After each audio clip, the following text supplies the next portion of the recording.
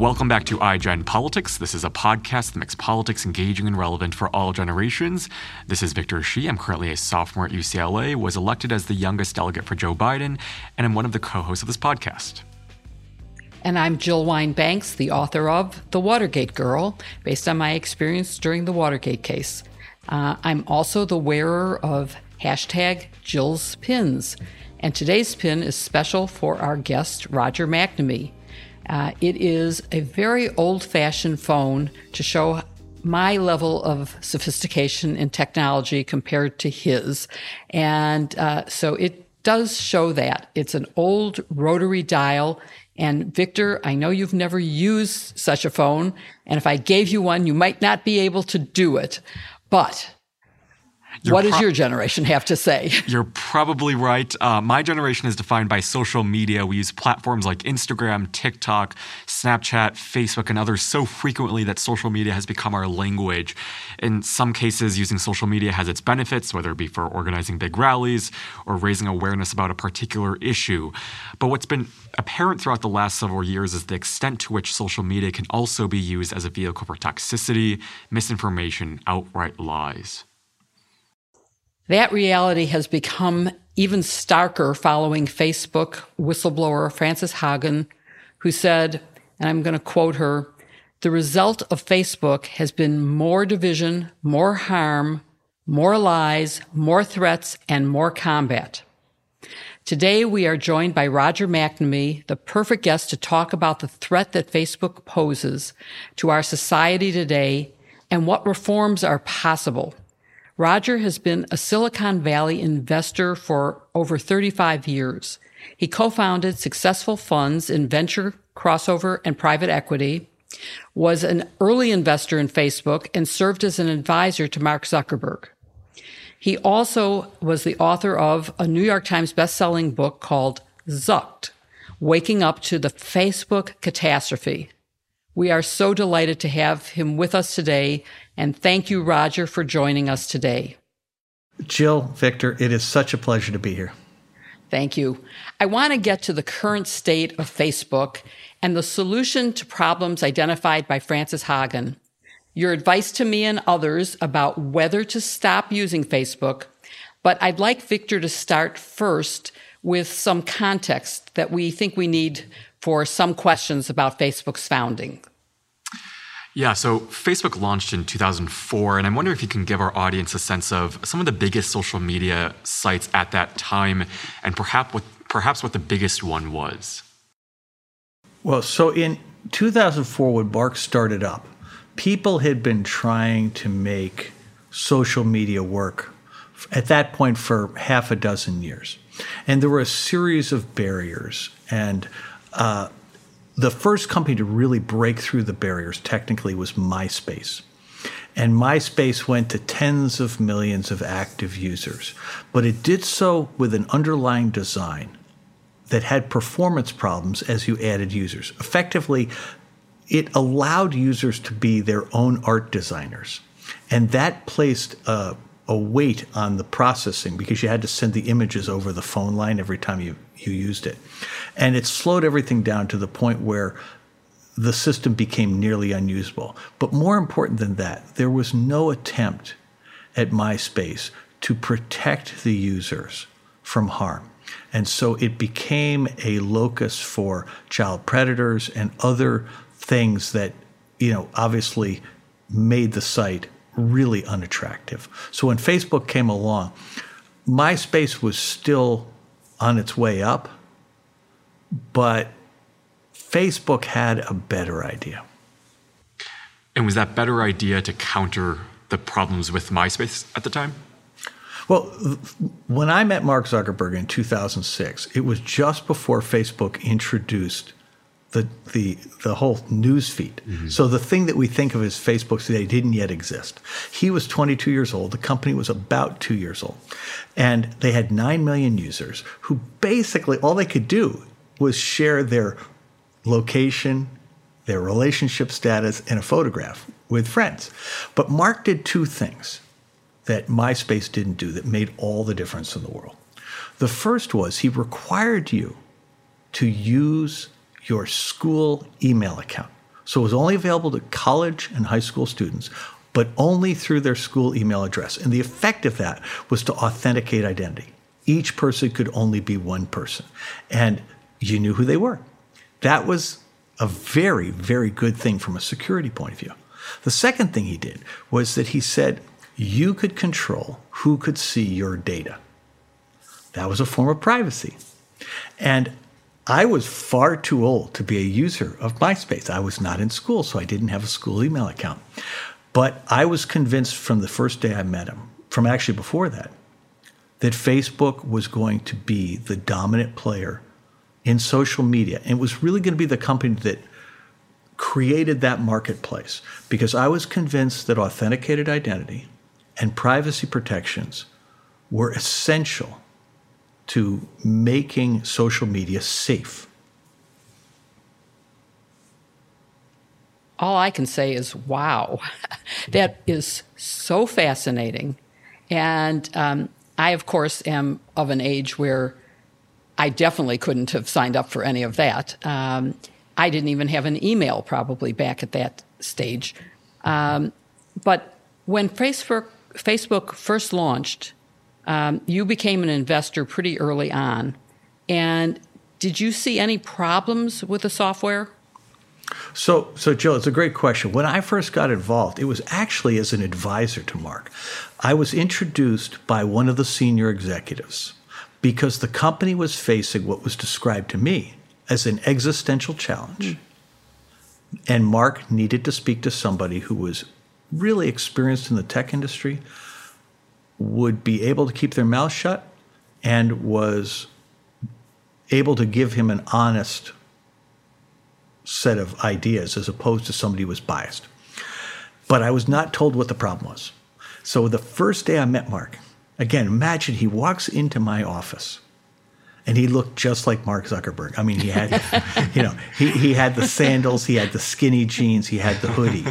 He looked just like Mark. Same haircut? Down. Oh yeah, exactly. He sits down, and we had in my office, because Elevation Partners was started by a group of us at the intersection of technology and media. We had one of our conference rooms was set up as a living room. So we sat on comfy chairs about, our knees were probably 3 feet apart.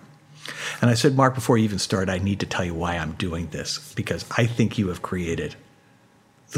I think you've broken the code, and you're going to have the first successful social media company. But I said, what worries me, you've got privacy right, you've got identity right. But what worries me is I think that either Microsoft or Yahoo is going to offer $1 billion to buy Facebook, and everybody you know is going to tell you to take the money. And it's going to be really hard to say no. And I really hope you don't take the money. I really hope you keep it independent, because I don't think, it doesn't matter who buys it, this is an idea that exists in your head, and the only way to realize the vision is for you to do it. It takes me about 2 minutes to go through this presentation. What followed that was about 5 minutes of dead silence with Mark Zuckerberg going through a series of thinker poses as he's trying to decide whether or not he trusts me. And I'm watching this thing in front of me. It was one of the most painful experiences of my entire life, because that when you're expecting an answer, I've just laid this really heavy thing on a guy I don't even know, and I'm expecting a response. And here he is. At one level, he's paying me an enormous compliment because he's thinking so hard about what I said. At another level, I'm having to wait without saying anything for minutes. And with each passing second, it gets more painful. I'm literally digging trenches in the upholstery of this chair I'm sitting in, and I'm ready to scream. And finally, he goes, "You're not even going to believe this." And at that point, honest to God, I would have believed anything as long as we could talk. And he goes, "You're not going to believe this, but the thing you just described, that's why I'm here. That exact thing has happened. Yahoo offered $1 billion, and everybody knew told him to take the money. And he didn't want to sell the company. He didn't know how to prevent it from happening." And I go, "Oh, well, I can help with that." And so I helped him figure out how to prevent it from happening. The whole meeting took half an hour. But it changed his life because the company remained independent. And so all of a sudden, he needed to rebuild his management team. And all the people on the inside wanted to sell the company, so he couldn't go to them. His board of directors wanted to sell the company. He couldn't go to them. He needed somebody else, so he went to me.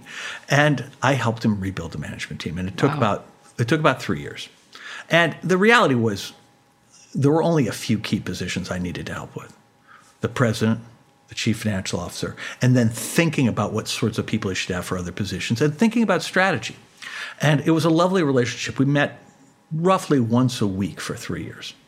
And, the first 2 years, it was quite religious. The last year, once Sheryl Sandberg came in, his need for me went way down. And so I just gradually withdrew. And that was the appropriate thing to do. And then after that, I just watched from the sidelines. So from 2009 on, I was a spectator. So, and my understanding is that you helped him to find Sheryl. Oh, more than that. I introduced her to him and brokered her going there. And I knew Sheryl really well. She'd introduced me to my business partner, Bono.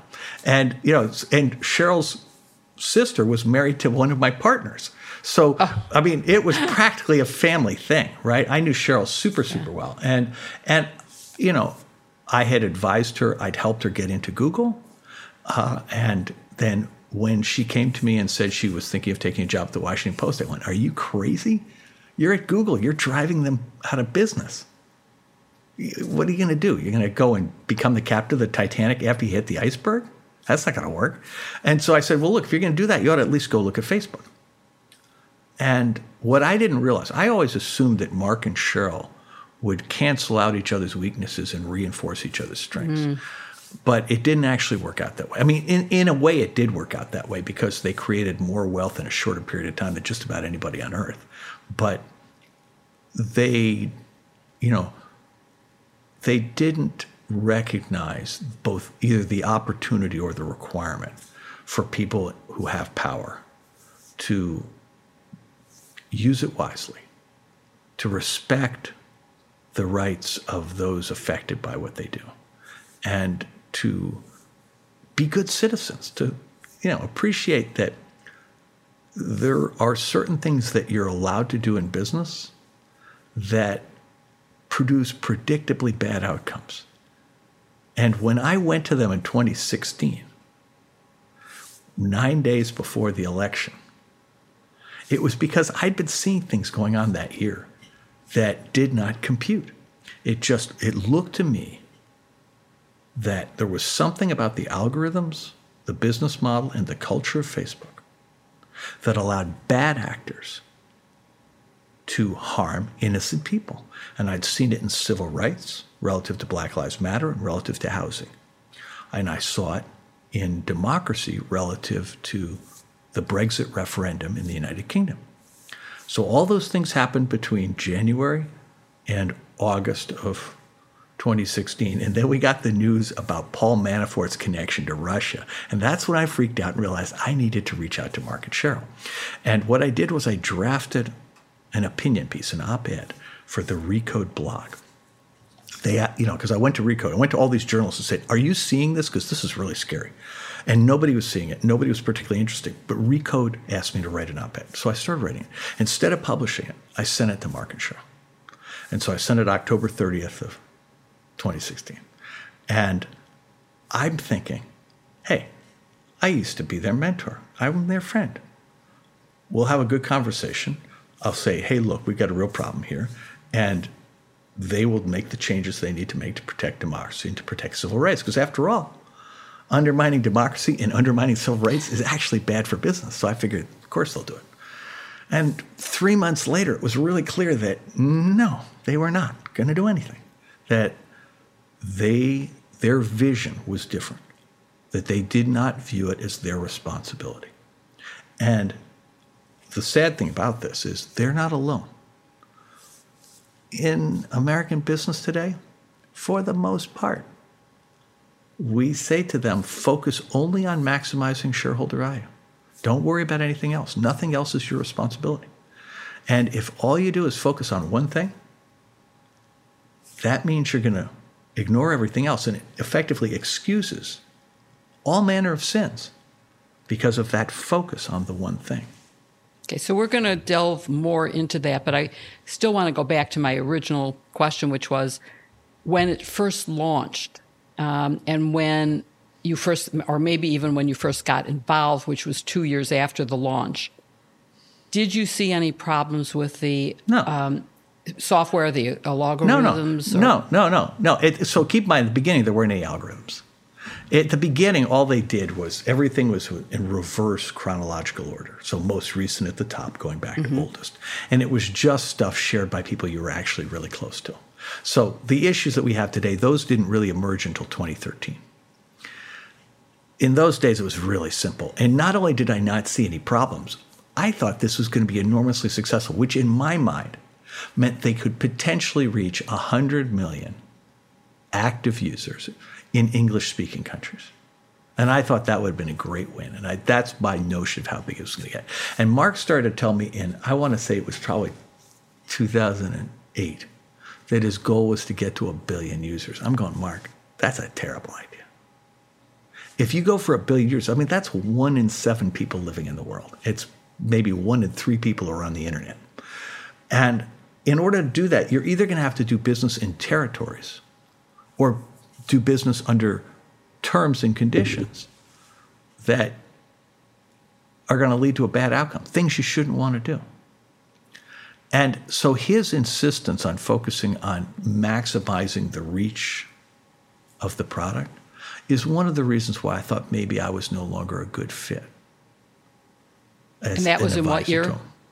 Well, I stopped in 2009. The first conversation was in 2008, and I spent some time trying to talk him out of it unsuccessfully, and then thought, I've reached my sell-by date.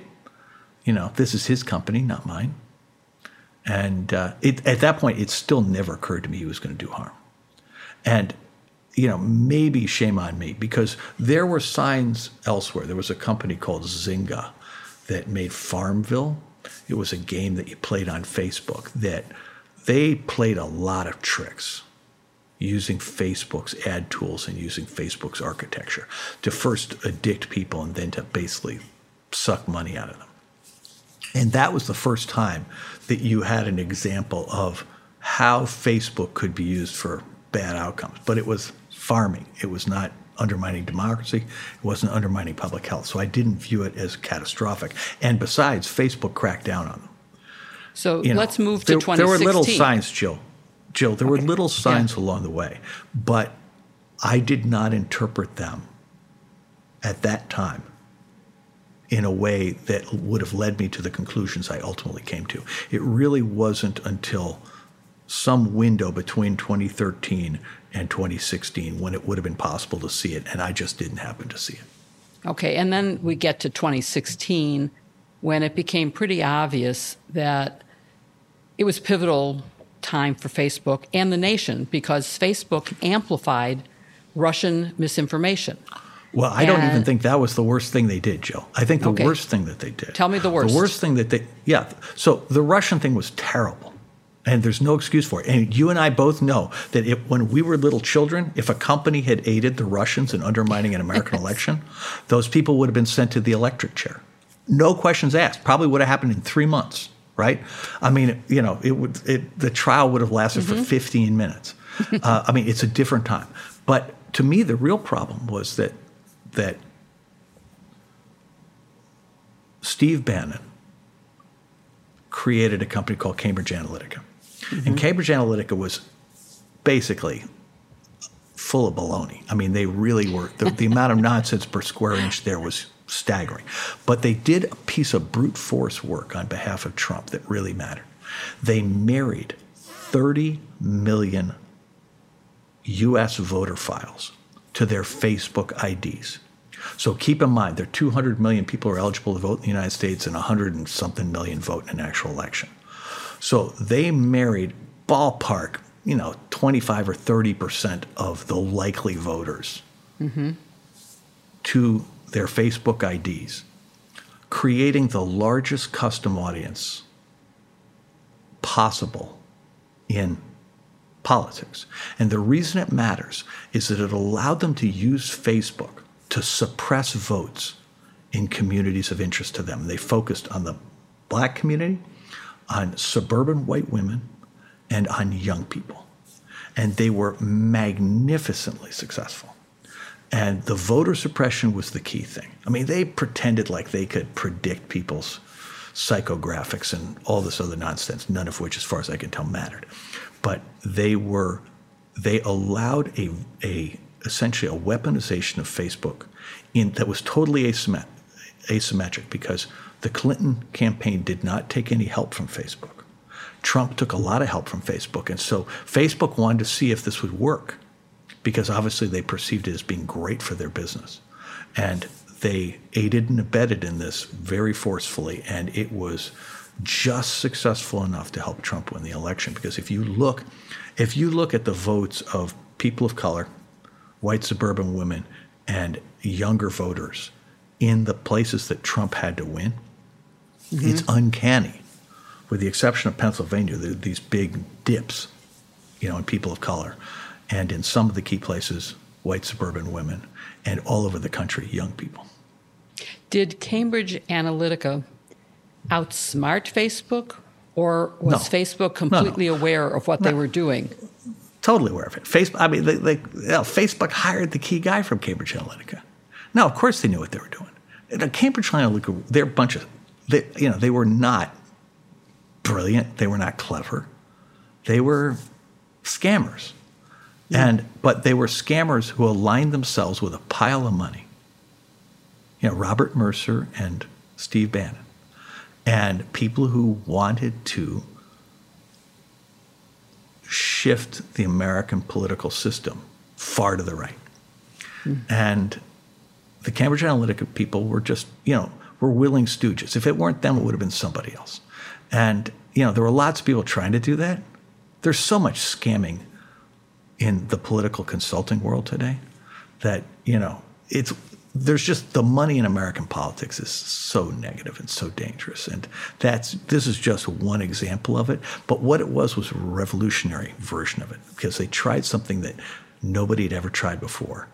And Facebook couldn't have done it in 2012, okay? It required some changes in what Facebook did to its ad tools that took place in 2013. So 2016 was the first time, and it was like a sneak attack. And you brought to their attention, you wrote this op-ed and shared it with them. What was their response? So I didn't know about Cambridge Analytica. All I knew was I'm seeing what happened in Brexit, and I'm going, your ad tools are being used to undermine democracy. And then Black Lives Matter and the housing thing, it's really obvious people's civil rights were being undermined because the ad tools allowed you to discriminate. And I went to them and said, guys, there's a moral problem here and there's a business problem. The moral problem is you do not want to be undermining civil rights and democracy, but you're in a trust business. If people think that you're undermining democracy and civil rights, that's going to be bad for you too. So I really think that you need to change the business model, the culture, and the algorithms to, clean the problem up. And their response was, Roger, we've already taken care of it. I mean, it's the same thing you've heard a million times since then. Oh my gosh, we'll do better. And but in my case, they really said two things. One, the things you're talking about are isolated, and we fixed them all. But we value your input because we have a long relationship with you. So we're going to have one of our core deputies work with you to see if there's a real problem. And of course, he strung it out as long as he was, until he thought I was going to lose interest. What he didn't realize was all I was doing was losing my temper, and I decided to become an activist. And so I didn't let it go. Well, and then you founded the Center for Human Technology. Is well, that a result not really. of this? So, no, what happened was that, so in February of 2017, I realized they're not going to do anything. I decided I've got to become an activist. And about a month later, I was co-hosting the technology show on Bloomberg Television. And the guest that day was a guy named Tristan Harris, who had been the design ethicist at Google. And he'd been on 60 Minutes talking about brain hacking. And I'm going, oh my God, here's an ally. Here's somebody else who's got the same mission. Now, he's focused on the addiction part of it, and I was focused on how the business model was being used, but I thought these things were compatible. So I called him up after the show. I interviewed him, and I called him up afterwards, and I said, hey, look, do you want to collaborate? And so the first thing we did was, we got him into the TED conference. He gave a TED talk. And then we went to Washington, D.C. and met a bunch of members of the Senate, initially Elizabeth Warren and Mark Warner. Elizabeth Warren, because she was very interested in antitrust, and Mark Warner, because he was the vice chair of the Senate Intelligence Committee that was investigating the election, and they were the only part of the Senate where the two sides would talk to each other. And so that got us started in Washington. But Tristan, we wound up through the end of that year consulting with the House Intelligence Committee for their hearings and with dozens of members of Congress.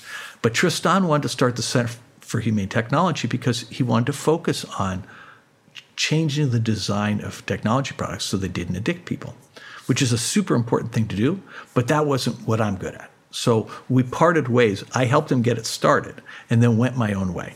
And, the center is his baby, and, he's done a great job with it. But I have focused mostly on policymakers. So members of Congress, members of the Senate, the Department of Justice, the Federal Trade Commission, and state attorneys general in, 3 or 4 states. And so I have, and then speaking out. And what happened was that early in this process, in the fall of 2017, I got asked to write a cover story for a policy magazine in Washington called the Washington Monthly, in which I talked about my experience with Facebook and what I thought we ought to do about it. And it happened to land in a couple days after Mark Zuckerberg announced that he was going to fix what was wrong with Facebook as his New Year's resolution, which was interesting because literally the day before Facebook had said there's nothing to see or nothing to fix. And then he puts out this big thing saying he's going to fix it. And my thing lands a couple days later giving an actual list of what he ought to do to fix it. And that day it came out, a senior Facebook executive, who's now the chief technology officer, put a tweet up that said, I've been at Facebook since 2006, and all I want to know is who the bleep is Roger McNamee. And a wild thing happened because a couple dozen people in the press decided to find out all at once in January of 2018. And so the next thing you know, I'm on TV all over the place, like, CBS This Morning and MSNBC and Bill Maher. And so Tristan's building the Center for Humane Technology, and I'm doing the policy thing, and it's working great. And we have 2 colleagues, Renee DiResta, who's this genius who is at the Stanford Internet Observatory today, and Sandy Parakilis, who was a Facebook whistleblower who's now at Apple. And the 4 of us we were each doing our own thing, but we're working like crazy. And there are all these great academics who are doing tremendously much more detailed work than us, but we're in silos, and their stuff just was not reaching policymakers. And so we were sitting there just waving our arms, just like literally running into rooms with our hair on fire. And it was an insane time because, literally you couldn't predict what we were going to be doing 3 days ahead of time, right? And everything was changing all the time. You just had to be completely flexible. And we think, wow, we're making all this progress. And then Cambridge Analytica hits in March of 2018. And all of a sudden, that scandal blows up, and we're already known. So all of a sudden, we're helping the press digest this thing, and especially helping Congress. And all of a sudden, I'm getting kind of optimistic. And Penguin says, you got to write a book. So I get the contract to write a book, which comes out in February of 2019, so a year later. And the book triggers I was lucky. Got off to a great start. It was a bestseller. It lets me do this giant book tour. I'm pushing all this stuff. Meanwhile, Facebook is just doing what it was doing, right? In 2017, they had ethnic cleansing in Myanmar. 2018, they had terrorism in Christchurch, New Zealand, and in Pittsburgh, right? 2019, the Brazilian election. I mean, they kept going as though none of this mattered. And we're looking at this going, hello, we got to do something about this. This is our company, We can't destroy the world. And it's like, I keep thinking, the employees are going to rebel, right? I mean, ethnic cleansing. You do not want ethnic cleansing happening on your watch. They didn't care. Well, okay, how about terrorism in New Zealand? They didn't care. How about terrorism in Pittsburgh? No, not our problem. And we're sort of looking at it going, wow, this is going to be a lot harder than we thought. And here we are. It's 2021. I've now been at it for 5 years. And we're pretty much in the same place we were. Now, people know it much better than they did then. And Congress is beginning to turn its wheels. I think Congress has finally maybe caught on. Okay, but hang on, Jill. In between, we've had a pandemic. which Yes. Facebook made much worse. And we had an insurrection where they helped to radicalize maybe 2 million people into QAnon, and then provided the infrastructure for organizing Stop the Steal and the insurrection itself. I mean, it's like things have gotten a lot worse. Now, we now have a whistleblower. We have a bunch of things that give us more hope. But wow, it's been a tough 5 years for America. I will say that for any of our audience who's watched The Social Dilemma, Tristan Harris was one of the main characters in that show, and it was a disturbing show. But I want to move back to 2020 because 4 years later, the week before the 2020 election, Facebook removed all political-related ads the week before Election Day and suspended Russian accounts. I'm wondering what you think those measures had on the impact on the election. I think it had almost no effect at all, that all the harm had taken place already. So the thing to understand is that Facebook has a very clear vision of its mission, which is to connect the whole world on one giant network with no internal walls. And it believes that because it is of the same scale as a nation, right? There are more active users of Facebook than there are believers in Christianity. There are more, it's roughly equivalent to 2 Chinas, right? So it's really big. And so they look at it like we're a country, you can't tell us what to do. And so in 2018, in response to Cambridge Analytica and the continuing concern about the 2016 election, they put forward a proposal saying, well, we're going to make more meaningful social interaction on Facebook to protect democracy. So we're going to downrank journalism and uprank friends and family. Well, if you knew anything about the product, that was obviously going to make everything much, much worse. Basically, it was going to make Facebook much more profitable, but it was going to result in far more hate speech, far more disinformation, and far more conspiracy theories, because friends and family are the primary distribution vectors for that. So that was really incredibly obvious. And so when Facebook waited until the last minute in 2020 to do something about election disinformation, it was the same kind of thing, where they waited until they'd gotten all the economic benefits of the election and then did something so trivial that it wouldn't piss anybody off. And then the minute the election was over, they shut down the group that was there to protect the election. And so Stop the Steal went bananas after the election because the people, this Facebook whistleblower, Frances Haugen, was the head of the group that was responsible for political integrity related to that stuff. And they shut down her group and all the related groups. And they did so immediately after the election. And the result was that election denial ran rampant on Facebook, and they built a huge business supporting things like Stop the Steal and all the scams that built up around it. Mm-hmm. And again, in American industry, we operate with very few rules these days and almost no enforcement of the rules that exist. And if we're going to let companies operate that way, you have to expect that some of them are going to abuse it. And if you tell them that their only job is to maximize shareholder value, they're going to have a pretty good argument for why they did it. And that's really what we're dealing with here, right? I mean, this is a way bigger problem than just Facebook. Facebook right now, because Facebook did something we'd never had before. One network, 3 billion people, no walls. The effect of that is that ideas that previously were confined to the edges of the conversation had access to the mainstream. The business model, because it was built around attention, meant that Facebook would use algorithms to amplify things that grab people's attention. And hate speech, conspiracy theories, and disinformation were at the top of that list because it was really effective. And so the algorithms would naturally promote that stuff because people reacted to it. And in doing that, they took things like white supremacy, anti-vax, from the edges of society and pushed them into the mainstream.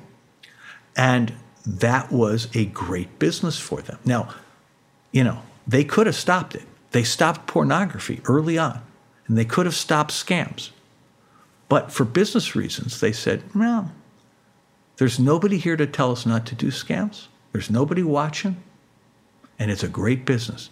Because Facebook did something that had never happened in marketing before. They created a product that gave them access to the inner self for their users. Because all your friends and family were on there, people shared things they'd never shared before. And the result of which was Facebook got access to stuff that people would normally hide. And that stuff was valuable to all marketers, but it was gold to scammers. Because if you know what people's vulnerabilities are, you can exploit them. And Facebook gave scammers a way to do that. And so you see things like scams against the elderly, scams against veterans and their families. You see scams against active duty military. You see all kinds of scams against teenage girls, like on Instagram. You see human trafficking, trade in antiquities, trade in exotic animals that are protected by statute. And all that stuff happens on Facebook in plain sight. Illegal drugs, weapons. And it's like, hello? I mean, this thing is a crime scene. And it's not the only one. I mean, there are analogous things going on YouTube and, not the whole package, but pieces of it happen on YouTube, pieces of it happen in Google search, pieces of it happen in TikTok, pieces of it are happening all over the place. And, we don't have an infinite amount of time to get this right because whole generations of people are being harmed by it, particularly in Victor's generation. Yeah, and I know Victor wants to ask about what happened on January 6th, not just the role Facebook played in causing January 6th or enabling the organizers to organize it, but on what happened as a result to Donald Trump's account. So, Victor, do you want to ask a question about that? Sure. So it wasn't until January 7th, after what happened on January 6th, when Facebook decided to take action against Donald Trump. They released a statement saying that we believe the risks of allowing the president to continue to use our service during this period are simply too great. Therefore, we are extending the block we have placed on his Facebook and Instagram accounts indefinitely and for at least the next 2 weeks until peaceful transfer of power is complete. How significant was that for democracy? And do you think that was enough? Sir, I think it was irrelevant. It did nothing. I mean, was it good that they took him off? Of course. But was it too late? Obviously. And, they still allowed the Stop the Steal people to advertise on Facebook. They allow Trump proxies to advertise on Facebook. It's like, no, it was hopeless. What Facebook has done is they've each time that they get in trouble, they find something that sounds like it would be a solution. And with great fanfare, they put it out there. But if you study what they do, each time the thing is incredibly superficial and it's implemented in the shoddiest possible way so that there's almost no benefit. And that pattern's been repeated continuously. And again, I don't think this is because they're bad people, but I do think that they have a different value system. And I don't think we as a country have engaged in the kind of conversation about these competing value systems that you would need to have to protect democracy and protect public health, privacy, and competition. So we talked a little bit about the algorithm, and I think for my generation, Jill's, that's probably the most concerning aspect of Facebook. I'm wondering if you think that there's a specific community or age demographic. I know my generation has been significantly impacted by Instagram, especially teen girls. There was a report that showed that Instagram is harmful to them, and other studies show that lots of other older age people are more susceptible to falling vulnerable to social media's tricks. Does everyone become impacted by this? Like, who is most at risk from Facebook and these algorithms? So, Victor, I think it's first of all, a great question, and I don't want to pretend like I have a complete answer, but I think there are a few points we can make. One is we've had more than 750,000 people die in the United States of COVID, and if you were to index us to countries that are like us economically, the number should have peaked around 200,000. So ballpark 500,000 people are dead who shouldn't have been dead. Facebook is not the only propagator and amplifier of COVID disinformation, but nobody was more important. Obviously, Fox News played a huge role in this, and other platforms like TikTok did the same thing. But it is just plain true that Facebook did nothing to protect the country against COVID disinformation. It did nothing to protect the country against QAnon, even though they were warned by the FBI. And those deaths are concentrated among older people. But now they're starting to spread out. You're seeing it in every demographic. Obviously, the undermining of democracy disproportionately affects young people because they're the ones who are going to have to live with the consequences of it the longest. The psychological problems caused by platforms like Instagram, radically disproportionate impact on young people. But the underlying business model that Facebook uses, what is called surveillance capitalism, is something that Google invented in 2000. And they apply it in a slightly different way. And it's now being adopted throughout the economy. I had two examples in the past week. One related to getting a COVID test at a private COVID testing place, where they said, we need to take your medical history and all your prescriptions. And I said, excuse me, I'm here for a COVID test. You don't need any of that, and you're not entitled to it. No, that's our policy. I have to have it. I go, no. You just want to get it so that you could sell that data in the marketplace. I'm not going to provide it.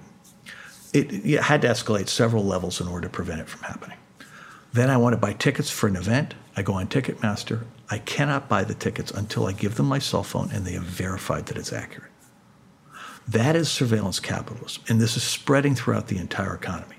And the thing itself is the equivalent of child labor, because the way surveillance capitalism works is they take essentially every time you do something that touches the digital world, financial transaction, you travel, you use your phone, use an app, you're on the web, anything you do leaves a little digital footprint. And essentially all those digital footprints are available for purchase in a third-party marketplace. And so companies throughout the economy are building these huge data sets. And they look at the whole data set to find the patterns in the whole population. Because humans are predictable. We fall into certain behavioral buckets. Then once they've identified the patterns, they then create a model for each of us, which is, it's essentially all of our digital activities as a model. And they use that to predict our behavior. And then they use recommendation engines, which we trust. They use those recommendation engines to manipulate our behavior, persuading us that this was good for us or that we chose it, which is demonstrably not true. And so you have this situation where it doesn't matter how old you are, you're losing your autonomy. You're losing your right to make your own choices. And Facebook today is the worst offender on that. But there are hundreds of other companies desperate to do the same thing Facebook is doing. And that's going to be a huge problem. All right, so that's where we get into government regulation being needed. But I think that's getting closer because of Frances Haugen and her expose of the company's wrongdoing, which she went first to the SEC with, then she talked to 60 Minutes, and now has testified before Congress. And she has given millions of documents to them. She's made suggestions for reform. And because her testimony is based on documents, no one can say that she was making this up. She was totally credible and accurate. So as a result, it feels like maybe it's finally the time when Congress is going to actually do something about it. They seem to listen. They seem to take it seriously. And I'm hoping you agree that something's going to happen because you wrote in Time magazine an article about the harms of Facebook's business model. And you said it didn't happen by accident, but rather it was the inevitable result of a dangerous design. So first of all, do you think Congress is going to actually do something? And do you think they have the right design for what they're going to do, the right ideas for what to do? And tell more about what's wrong with the business model. Sure. So first of all, I really hope Congress will do something. I think they want to do something. But the challenge here is that we've allowed our democracy to lose muscle tone. We've really been passive for 40 years, letting businesses run themselves and to effectively run the country, and to let the wealthy have disproportionate political influence. And as a result, a lot of the things that normally we could count on here are are out of practice. So we have to hope that they can get it together. So let's talk about Frances Haugen first. So Frances, in my opinion, is extraordinarily courageous. She's authoritative because her expertise is in the design of algorithms. And as you correctly point out, Jill, she's brought out thousands of internal research reports from Facebook, created by domain experts at the behest of Facebook's management, that were then shared with all Facebook employees. That's how she got them. She didn't steal them. They were there for her to look at. And she provided those first to the SEC, then the Wall Street Journal, then 60 Minutes, and the Senate. Now she's going off to Brussels to provide to the European Union. And we're not done with the release, because on the 25th of the month, there'll be another wave of things that come out. And I really admire Frances. I think she is brilliant, and she's extraordinarily articulate. She was so convincing. So Congress, I think, sits there and goes, they've been hearing from people like me for 5 years. But Frances, as you say, she changed the game because she brought out evidence, not only of the problems, but explicit evidence of Facebook's management saying, we don't care. We're going to prioritize profits over people every time. And that meant relative to undermining the psychology of teenage girls, human trafficking, COVID disinformation. I mean, the stuff is so damning. And so I do think the government, by the way, it's not just Congress.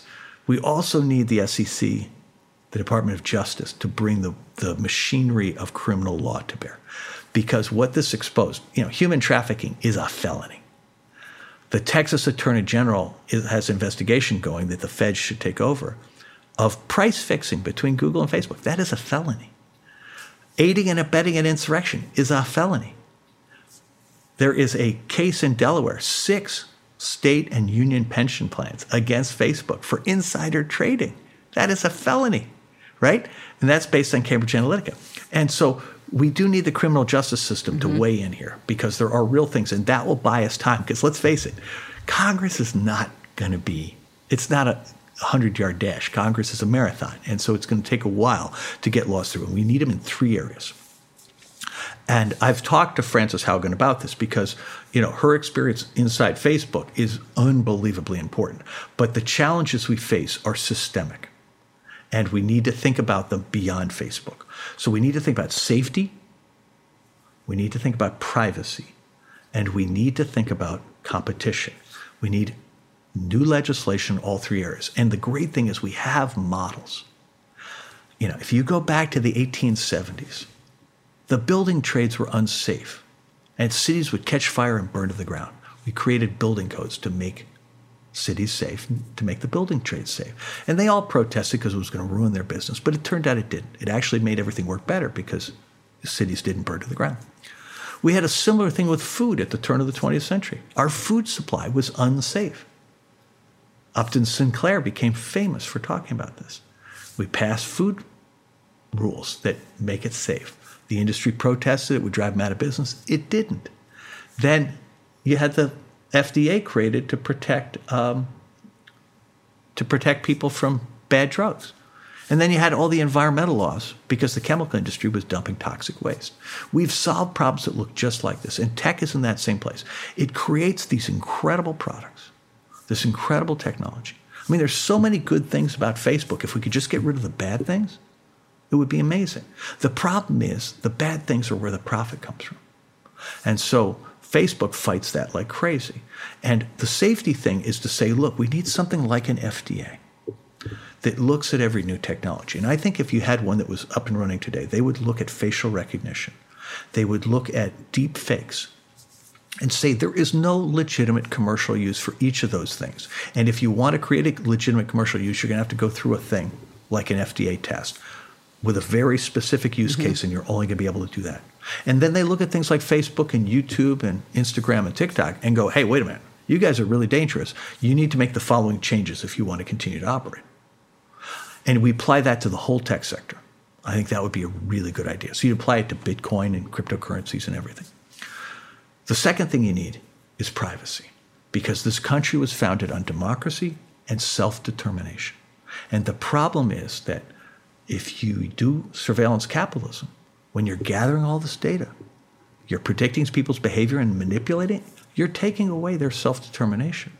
And in that process, you've done something that is literally the equivalent of child labor. Because what was child labor? It was about taking children who had no choice, who were controlled by adults, and forcing them to work, taking away their human autonomy. And that's what surveillance capitalism is. I believe it should be banned the same way that child labor was banned. But if you can't get people to do that, at least ban the third-party use of location, health, financial, app usage, and web browsing data. Because you have to do that, or people they just don't control their lives. And then lastly, you need to have new competition laws that reflect what's changed in the 21st century from previously. Right now our antitrust laws are about breaking companies up that were industrial. Well, we need a different way of thinking about it. We need to prevent things from coming together first, then we need to get rid of anti-competitive behavior. And then when we're done with all that, maybe we'll break some things up, but that's not the top priority. And the thing is, that's what we have to get Congress to do. They get the antitrust part. They absolutely get the antitrust part, particularly in the House of Representatives. Really thoughtful people there. There is a rapidly growing understanding of the safety issue and a lot of confusion about what you do about privacy. And so people like me are working, like Francis, are working to try to help them through all those issues. Well, this is one of the most important things that anyone could do. You didn't compare it to big tobacco, but I've heard that I think it's a major comparison. I think it's a bad analogy. And the reason I think it's a bad analogy is twofold. The first is that the issues with tobacco are horrible, and the industry behaved really badly. And addiction is a factor here, but it's not the core factor. And really importantly, when people got addicted to tobacco, 20% of the people died after 30 or 40 years. In this particular case, ballpark 500,000 people died in the last year, right? I mean, it has literally caused life expectancy in the U.S. to decline for the first time since the First World War. And, I'm sorry, but this is qualitatively different. And the tobacco metaphor, as convenient as it is, minimizes the harm. I mean, tobacco never threatened democracy. It really never did. It never undermined a pandemic response. And, this is so much worse. And we just need to be smart. This is like tobacco, the chemical industry, the bad food industry, and the bad building trades all rolled into one. So that takes us back to the business model, which is, as you pointed out, Mark Zuckerberg claims that his role is to maximize shareholder value. And you wrote in Time magazine, as with the phrase, "I'm just following orders," a single-minded focus on profits and shareholder value can be deployed to justify all manner of sins. And you noted that Zuckerberg differs from other CEOs in the scope of the harm his company can inflict and the absolute control he enjoys. And I think that's what you just summarized for us. So with that, I'd like Victor to ask more questions about the business model. When I first came across Facebook, I also thought of the business model that e-cigarette companies use to lure kids in. For example, they created flavors that are fruity or kids' favorite cereal, and as a result, kids bought the products, gave them profit, and got addicted, so they become long-term users. I'm wondering if you think that might be a more, accurate comparison between Facebook and how they attract and addict young children to the company. Well, so if Facebook were the entirety of the problem, that would be a reasonable way of looking at it. But let's think about companies like Google, Microsoft, Epic. So Microsoft sells kids Minecraft. What, third grade? Google sells Chromebooks, third or fourth grade? When do kids start playing Fortnite? Third or fourth grade? When do they start doing with Xbox Live? Same thing. All of these things are doing variants of this highly manipulative stuff. And the critical thing, the reason it's different from all past media is that all past media was broadcast. You could only do one message for everybody. And they could do harm, but not like this. Here, everything is tuned to each individual person. So the more data you have, the higher the accuracy of the tuning. So if you start collecting data on a kid in third grade when they're 8 or 9 years old, what are you going to know about it by the time they're an adult? So if Microsoft, they start you on Minecraft, they get you onto Xbox Live, then they switch you to LinkedIn. They got you your whole life. They got everything. What does Google do? Google starts you on Chromebooks and all the school applications. They're collecting a ton of data on you. Then they start getting you to use all the Google products, right? And then finally they get you onto the Google apps and Gmail. They have everything. Now, Facebook starts you with Instagram, and they move you to Facebook. Mm-hmm. And increasingly, companies throughout the economy are imitating that model. And you look at this and you go, the reason the addiction thing doesn't work is because addiction isn't the issue with Chromebooks. Those are imposed by schools, right? Addiction isn't the issue with Minecraft. It's a really interesting, fun learning experience. Again, all of these things that are addiction-based, it's so appealing emotionally to think it's an addiction problem, but it's not. What this is much more Big Brother than that, okay? And you know, my thought process to you is, you know, whatever makes you feel motivated to act, I'm okay with. If you actually want to know what's going on, it's way bigger than that. And it only worked because Google had this insight in roughly 2000 that computer power was reaching a point where you could process essentially all the data in the world. So that what they should do is collect all the data in the world, and their notion was that they were going to lay claim to data wherever it was. So they would drive a car up and down your street called Google Street View, take a picture of your house, your dog, and your kids, and claim they owned it. They would do it the same thing from the satellite, and take a picture of your house from the top, claim they owned it. Right? There's a story in San Francisco right now where literally 50 to 75 Waymo cars, which are self-driving cars, are all going down the same dead-end street and doing 3-point turns at the end and coming out of the street. And they're doing this all day long, every day. Well, this is Google taking over a street in San Francisco and claiming, well, they own it, and they're going to use it as a test track for their cars to practice 3-point turns. And the people who live on the street have no voice in this. They do the same thing with Google Maps. It's like you get in Google Maps and you think it's giving you good advice. No. Google's playing God with traffic. They're sitting there and saying, we're going to load balance across the whole system. And today, it's your turn to take the long route. So we're going to tell you today's route to drive is longer than normal. We're taking away from you the right to make your own choice. And we're doing it in the interest of this broader thing that we control. And my response is, are we better off or worse off?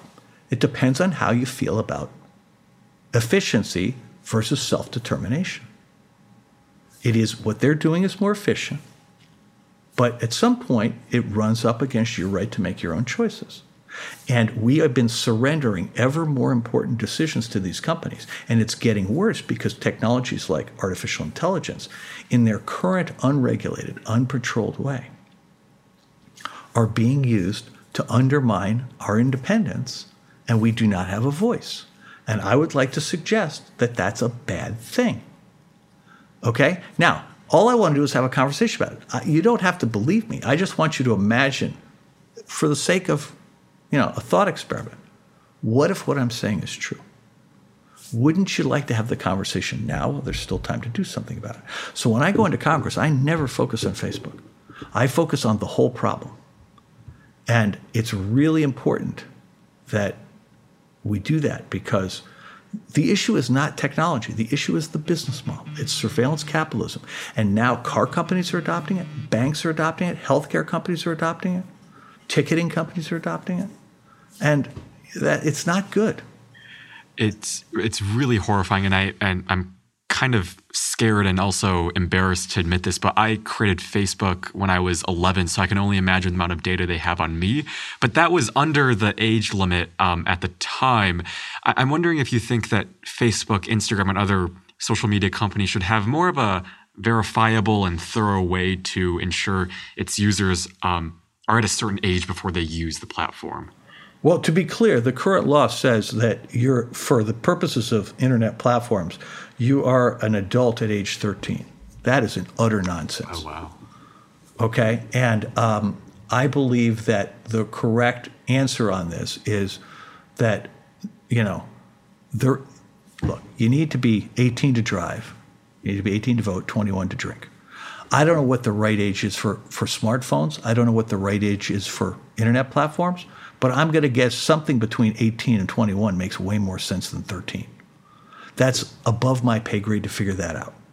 But the notion that 10-year-old kids are being given a smartphone is insane. The notion of 13-year-olds being given a smartphone is insane. The idea that video game platforms are allowed to do the things with data that they do is insane. And look, if it doesn't stop, we're going to live in a world where systems that are opaque to us, over which we have no control, are making all the important life decisions for us. It will choose where you go to college. It will choose where you can live. It will choose what kind of things you can buy, what kind of job you can have. And every time you delegate something to AI, you have to remember all these systems have huge bias built into them because there is no incentive to prevent that from happening. And, again, it's a different value system at play. Efficiency competing against democracy and self-determination. And in that battle, efficiency has an evolutionary advantage because democracy and self-determination are inefficient by design. They're designed to operate at human timescales. And so they're designed to be slow and to let people make choices and deliberate. Google goes, unlike Victor, we don't have time for that. Unlike Victor, this is where our intergenerational aspects of the show come into play. I'm very new to Facebook and to social media in general. I only created my account because of MSNBC and because of my book, and I use it only to post things about my television appearances, my book appearances, or speeches, and sometimes articles that I think my followers might be interested in.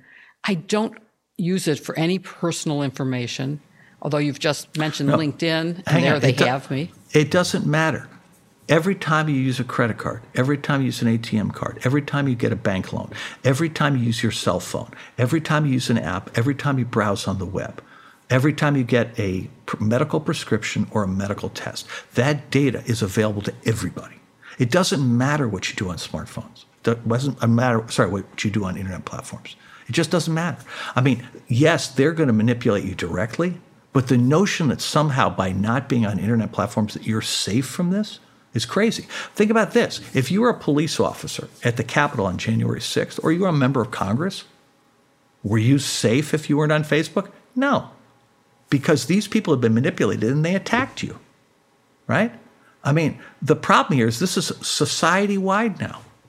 Okay, I understand that. Control. I understand that, but I don't understand how they're getting information I'm not posting. How are they getting that they buy legally? It.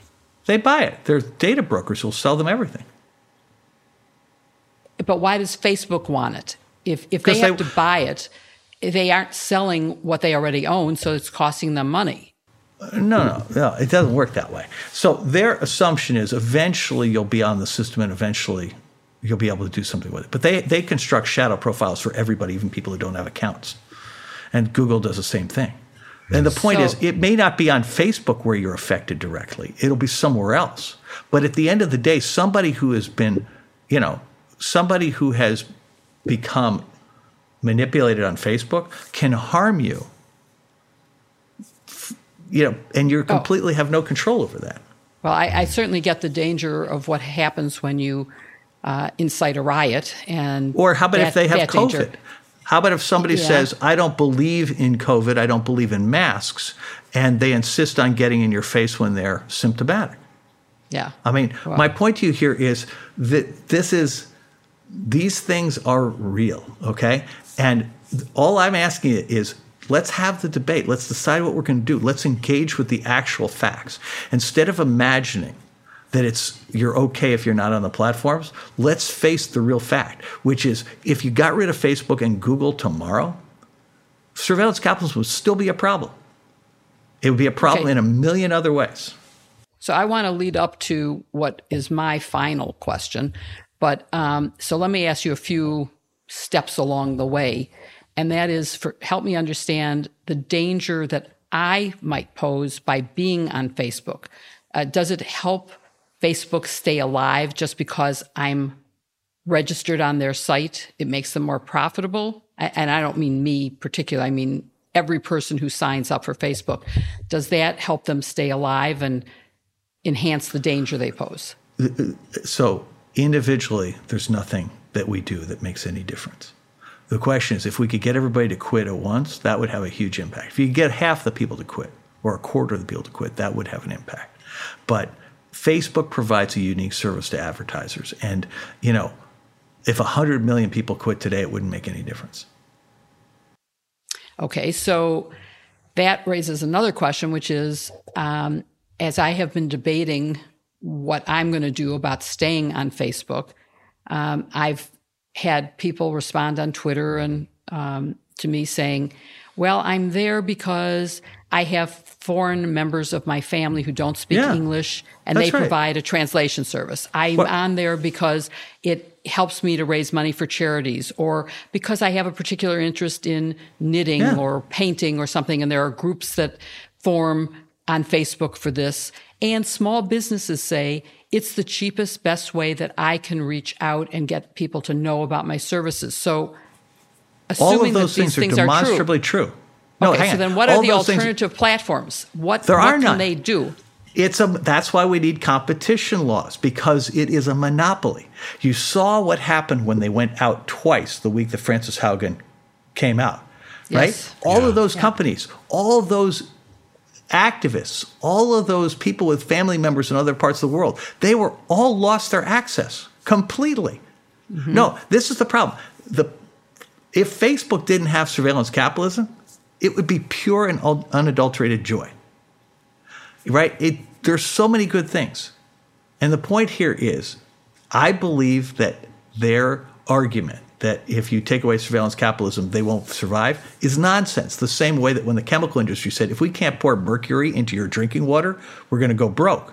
The same way the food guys said, I'm sorry, if we have to take the weevils out of the meat, we're not going to survive. And I'm going, no, it doesn't work that way. Yes, there's a cost to the transition, but people get used to it. They're smart. They're engineers. They're clever. They'll figure it out.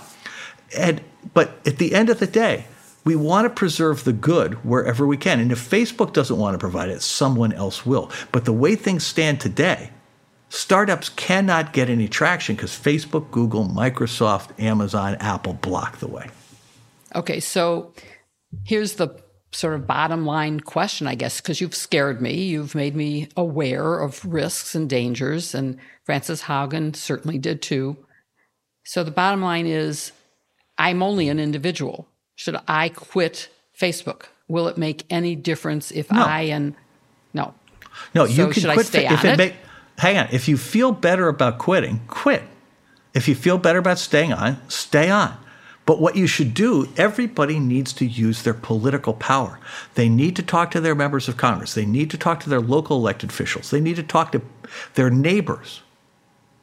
Because we need Congress to act. We need law enforcement to act. You have a lot of leverage in law enforcement. State attorneys general need to bring criminal cases. The Department of Justice and the SEC need to bring criminal cases because these guys have paid no attention to where the legal lines are. And as a result, they've done a lot of things that require an investigation. And those investigations may lead to felony indictments and prosecutions. And we need to go through that exercise. Because if your rule is that the law doesn't apply to rich people, that's when we're done. Okay? And we live at a time when a lot of people believe the law doesn't apply to rich people. So this would be an excellent time to prove that they're wrong. And that, I hope Jill, you're right. that is your area, okay? And, Victor, I don't know what the one is that you're going to focus on, but I would want to see somebody organize the equivalent of March for Our Lives or Moms Demand Action among young people to protect themselves from the tyranny of constant surveillance. I mean, if you've been surveilled since you're 9 years old, they should be legally required to erase all of that data and all the models they created from it. And you have that power.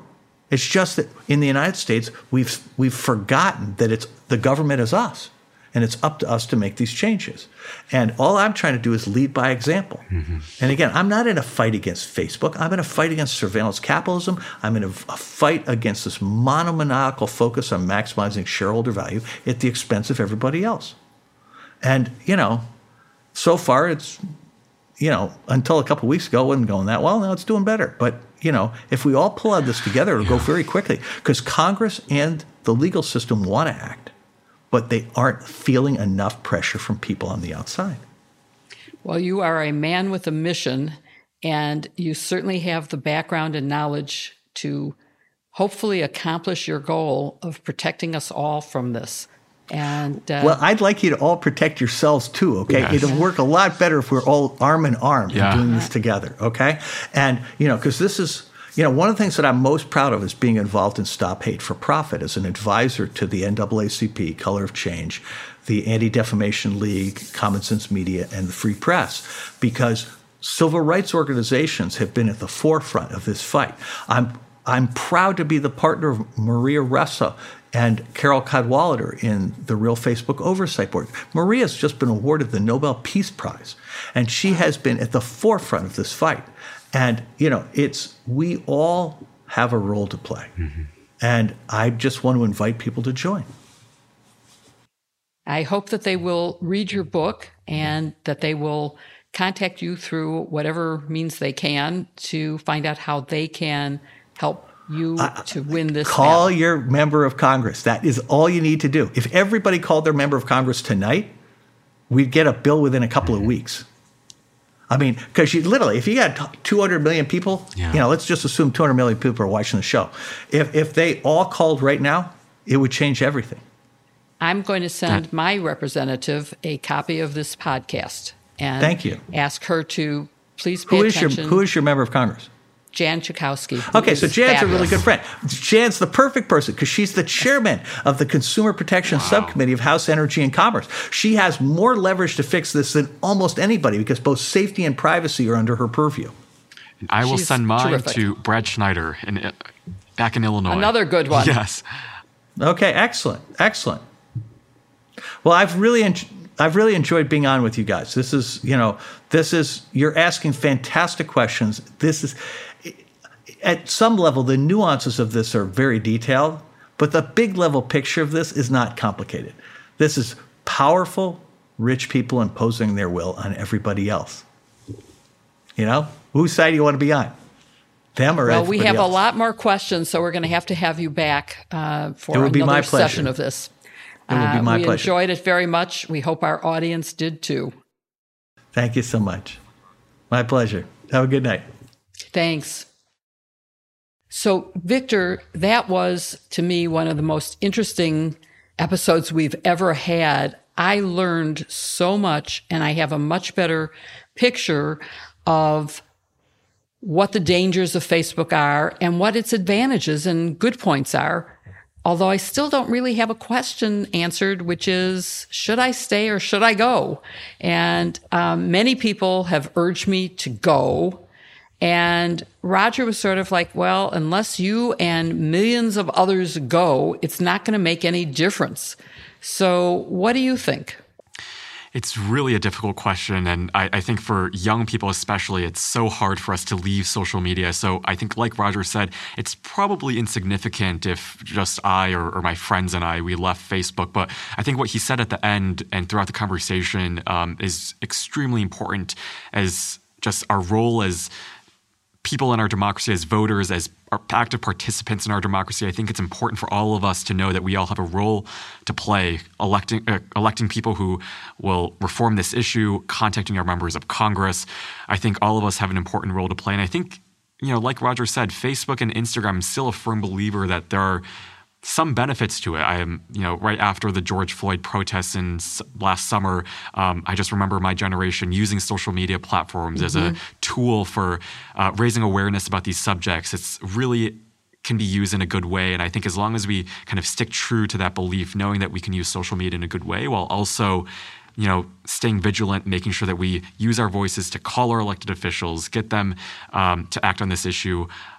I hope that's enough, but it's also, like he said, it's a really scary landscape knowing, like I said in the conversation, I got on when I was 11, and to know that they might have half of my age of information and data is just horrifying. And so I don't know. Like it's good, but like you said, it's also bad. And so I think that's the question we all have to grapple with. But perhaps in the short term, what we can all do is call our elected officials and get our voices heard. There's one other thing I think we can do, and Roger didn't mention this tonight, but it's something you and I have talked about, which is honing your critical thinking skills. Mm-hmm. Because you can't be manipulated if you understand and if you think through what the information you're getting is. Right. And just like we've said about all the misinformation that Facebook is promulgating, or at least allowing to be transmitted to us, if you look at it and you go, it's either too good or too bad to be true, it probably is. So start thinking about it. Use your critical thinking skills.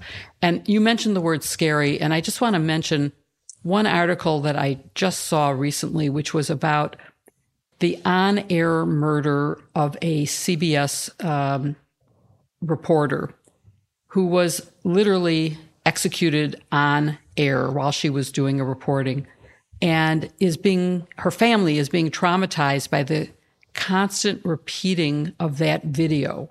And it seems to me that that's something that Facebook should absolutely prohibit. Her family is terrified, horrified, distraught every time they see it. And it shouldn't be available.